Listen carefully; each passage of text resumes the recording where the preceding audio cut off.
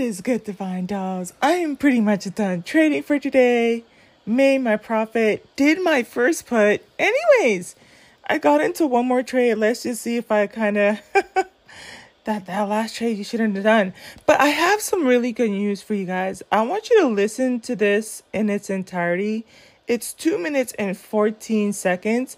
Let me go ahead and play it, and then I'll give you my thoughts. Okay? So you're going to see on the title, it says, search underway for fugitive bisonet track pimp sentenced to more than 70 years in prison. And I want you to pay attention to all the things that we've tried before in our mechanisms. Like, we've tried putting, the impetus on the woman. We've tried putting it on the buyer. We've tried putting it on. Now they're looking at doing it from the top. Remember, fish rots from the head down, right? Like, it has to do with the leadership. It has, like, top down type of a thing. And this is dominant society coming in and trying to restore these societies back to normalcy so that it can also have more business in terms of like legal business. Let's go.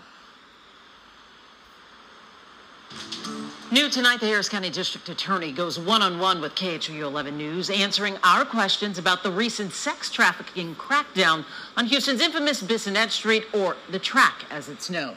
Is it working? Matt Doherty has worked this story for weeks now. He joins us with this new interview tonight. Matt? When we were first here reporting on this initiative back in May, police were shutting down side streets like this one, keeping them closed overnight. A few hours ago, I spoke to District Attorney Kim Ogg.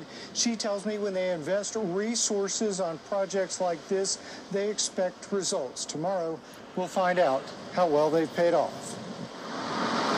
After the first few weeks of the operation, local business owners here told us they'd seen a difference. Their area, they say, has been plagued by prostitutes, pimps, and johns for years. They say the criminal element has brought with it more serious crimes and never allowing them to operate in peace. For the people who live and work in and around the Bissonnet Track, we'd like to return that neighborhood to their control. We'd like those businesses to have the opportunity to have their customers come without being flagged down by a sex worker or interrupted by a sex buyer. Tonight, the district attorney told us her office has made prosecuting sex traffickers a priority. And she says they're most concerned with going after the people who are making money from the sex workers. For decades, we've prosecuted the sex workers. And more recently, we've focused on the sex buyers. But if you really want to hurt the criminal element, you go after the money and the people who are making it. Those are the pimps and the traffickers. And tomorrow, Ogg says she'll once again be asking for the public's help recapturing a man the DA's office calls, quote, one of the Track's worst fugitive pimps. 34-year-old Thaddeus Allen was on trial for human trafficking when he jumped bond. And even though he never returned to the courtroom, a jury convicted him. He was sentenced to 75 years in prison. Since the sun has gone down, we've seen far less activity related to prostitution than our last visit here. Tomorrow morning, we'll find out if this initiative really has been working. Back to you. Yeah, so I'm not sure if, I'm pretty sure you caught that, and I kind of gave you some ideas about that, but I've talked about this before, and it's a difficult conversation because, I'll hop off of here and I'll see law enforcement kind of getting really grimy, even with black women in particular type of a thing. But I still am appreciative that there is someone out there that is trying to troubleshoot this stuff, and starting to work off of patterns, like not staying in a rut, right? If this doesn't work, let's try something else. They've tried working on, the sex workers, but they're starting to understand that if you have these pimps out here using the lover boy method and exerting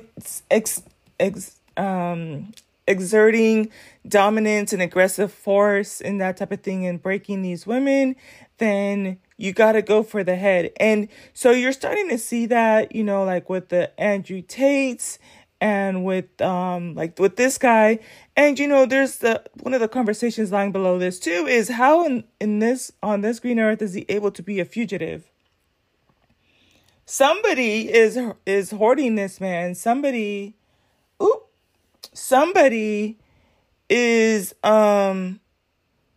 giving him food, giving him a place to lay his head, driving him around if necessary, doing his laundry, whatever, what have you. But I think that this is good. I think you go for the head of the operation, and that's who you go after. And I think that this is a great turn of events. So let me go ahead and play that part over again. I'll just go to the 1 minute mark, or basically where she's talking. So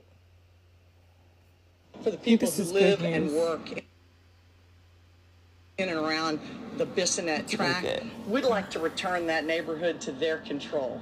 We'd like those businesses to have the opportunity to have their customers come without being flagged down by a sex worker or interrupted by a sex buyer. Tonight, the district attorney told us her office has made prosecuting sex traffickers a priority. And she says they're most concerned with going after the people who are making money from the sex workers. For decades, we've prosecuted the sex workers. And more recently, we've focused on the sex buyers. But if you really want to hurt the criminal element, you go after the money and the people who are making it. Those are the pimps and the traffickers. So they coming after the pimps and the traffickers. I am here for that. Refund the police, y'all. And when you think about all of the things, the spillover effect, right? Yes, businesses are going to be able to have their customers again. I know that if you have children, or if you're kind of like myself, you don't want to be walking up on somebody in those type of activities and type of stuff. So if certain areas kind of have that reputation, I'm not going to go frequent that store, right? Also, what does it mean for young ladies? I mean, it gives them a chance not to be exploited anymore. It gives them a fighting chance to kind of explore other avenues of income, right? And in terms of the mental health and stuff like that, it's also going to help with the STD rates to some degree too. And I think that, if you do this across the board, right, then that's where you're going to get the most bang for your buck, right? So I'm happy with this. And the other thing too was the sentencing. That's basically a life sentence, y'all. So he skipped out on his hearing.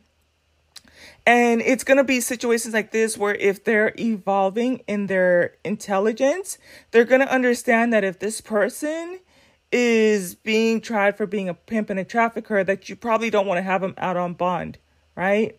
So that you don't have that flight risk, right? So, but he skipped out on the sentencing. And listen, I've talked about this before. People who do bonds and stuff like that, that's actually a commendable, pretty much a job. You get paid to, like bounty hunter type stuff. So, but yeah, and I love that the message that this sends too. 70 years, because usually in the past, you would get a slap on the wrist, right? 1 year, 6 years, couple years, stuff like that. And like they said before too, the ones who were at the bottom were the women, and the victims of this were the ones getting the harsher sentences and the harsher penalties. And so, yeah, it's about time we go for the head. But anyways, y'all, let me go look at this trade. Let me see what SPY is trying to do right now. All right, I'll talk to you all on the flip side. Bye.